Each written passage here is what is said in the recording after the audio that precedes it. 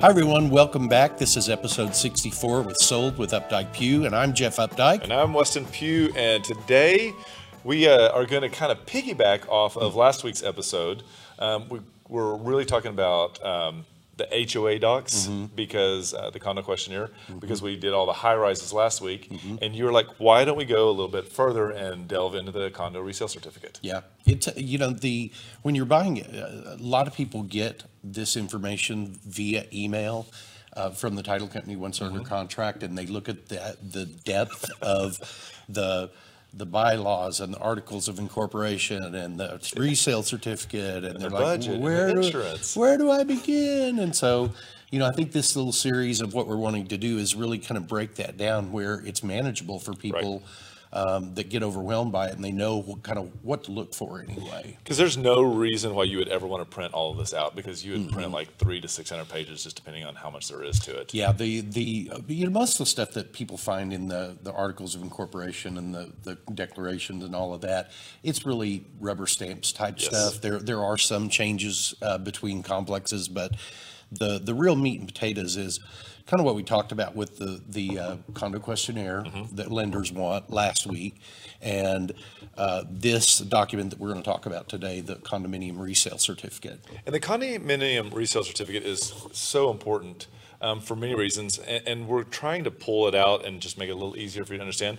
But there's a lot of information in here that's really specific, that is so specific to it. Yeah, and these are all things that you need to read line by line, like just kind of going through these quickly. The number one, the A in this is really important because in a lot of older associations, the condominium documents were set up where the HOA had the right first refusal to buy the unit under the terms that a contract generates. So if my condominium complex has a right of first refusal and I go under contract with a buyer, I have the obligation to submit that contract to the homeowners association and wait for them to decide if they want to buy it under those terms before I can actually move forward with the buyer that I've got under contract.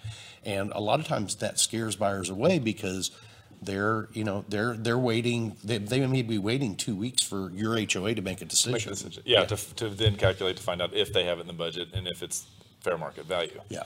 Which is just something that we don't see as often anymore. What people typically are really focused on, and they get kind of lopsided on this, is what are the HOA dues? Yeah. And this is the second thing that they disclose, and they tell you how much they are, and they also tell you how often they are billed out to you. Right. And when they talk about periodic common expense assessment, they're really talking about the dues portion of it. And I mean, and some HOAs collect them annually, some collect them monthly, some collect them quarterly. It can really vary from complex to complex, or single family home community to single family home community. Correct. Yeah. And there's a big difference, because I feel like when you're in some of the neighborhoods, instead of a condo, they're much different in the way that they're run, and the amenities are so much different, and that is what actually affects how much you're paying. Right, it does.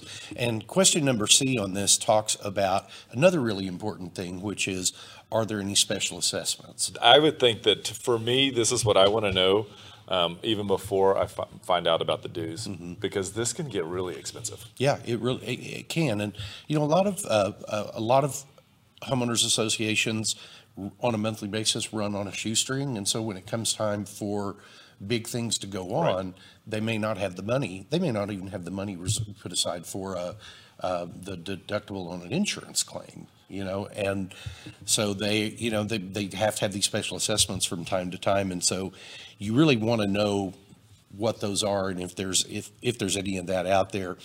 And then the next question talks about if there's any money that is unpaid by the current owner to the current association. Sometimes there are fines when there are rule breakers.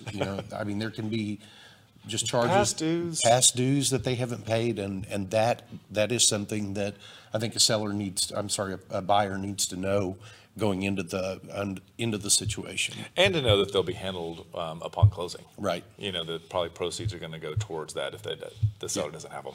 Yeah. The next question is really important because it talks about capital expenditures. A good financial association is going to plan for their capital expenditures. Now, the building that we're talking about here that this is from is a newer construction building that they do a lot of regular ongoing monthly maintenance on. And so in this resale certificate, they have nothing budgeted for any capital expenditures because the building is new and it's very well maintained. So they're, it's not like they're not for the next year planning, okay, we've got to replace, all of the pool equipment because they know it's relatively new or it's all being maintained. And I think that so what you're talking about, newer versus an older building, I think that this is one of the things that we've seen when we know that a building is going through maybe a midlife crisis and things are needing to be repaired. And it's like there's a little more expense that ends up on some of those homeowners. And so once those are all handled, the building has that newer price point where everything is handled, so the assessments don't really linger. And I think there's a couple of them on Turtle Creek that we saw that kind of go through that in the 2000s. Right. The next one is not really a question, but it's just telling that the status. the kind of the status of the financial health of the organization, because it's got the budget and the balance sheet that should be attached to this, and those are real important too. Even if you don't understand them, they're real important to talk with somebody that would understand them and make sure you're not getting into something that is not what you expect it to be. And the other thing too is you want to know what's the legal health of the association. And so there are also questions, and so statements have to be made about whether they are in lawsuit, in litigation, and if there are impending judgments against them. Right. And those are, they're yes and no questions. So no is better on both of these. And if there is a yes, then there does need to be a phone call to the Homeowners Association Management Company asking, hey, could you give me some information about what I'm doing here? And sometimes there's super sleuths that'll find it online for you, and they'll come to you. Yep. The question, Jay, that's on this talks about if the Homeowners Association provides any kind of insurance coverage. Most of the condos that we looked at today, the HOA provides all the building insurance on them, but it can vary from complex to complex. Most of the time, if it's a condominium, the Homeowners Association does provide blanket insurance. Plus, they provide all these other forms of insurance, like there might be, director and officer coverage. There might be fidelity bond coverage. There might be, if it's an association that has an automobile that a maintenance guy uses, it might have some auto coverage in it. There can really vary. And near and dear to me is the insurance for coverage for rebuilding upon catastrophe, because I don't think that everybody gets that, and I think that even sometimes lenders don't quite know that, because there has to be an appraisal that goes along with this. But that is one of the things that I think more and more associations are beginning to check to make sure that they have the coverage that they need in order for in case something happens, tornado, fire. These are things that have happened in the not so distant future. Past. Oh, it's right there. Yeah. Still fresh. Yeah. And a couple of the last questions that we're going to cover they're not, I don't think they don't quite have the gravity of the first set of questions, but they're certainly really important. And question number K, where the board has no knowledge or has knowledge of alterations or improvements to the unit or the limited common elements that violate the declaration, the bylaws, rules of the association. So this is like if somebody has done something to their unit, like they've replaced the windows in their unit with the wrong windows. And, that's a continuity issue when it comes to bylaws. Well, the other thing too is if you go into a master plan community and they don't get permission from the Architectural Review Board and they build something that's above the fence line, that's when they get in a lot of trouble, whether it's not the right color, it's not the right material, shingles weren't used that are proper. There are a lot of things. So we had a friend who lived in a homeowners association, and he replaced the roof on his house without getting the Architectural Control Board's permission for the roof, and it was the identical shingle that was on it previously, but because he didn't get their approval, they had a claim against him. And so when it came time for him to sell, he had to make a payment. And it was not a fun process. So we don't tell you this to scare you. You will get all the information. It's just best when you live within an HOA to ask. This is not one of those ones to ask for forgiveness. It's really better to ask for permission. Right.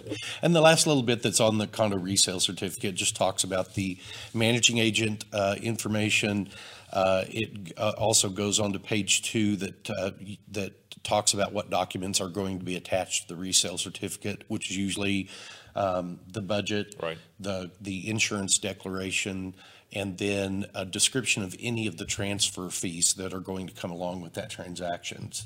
So that way you know upfront, and all of this stuff can be negotiated. Typically, we only really worry about the transfer fees, and that's usually split 50-50. But in some cases, we've seen this gone a little bit further and things moved over to one side or the other.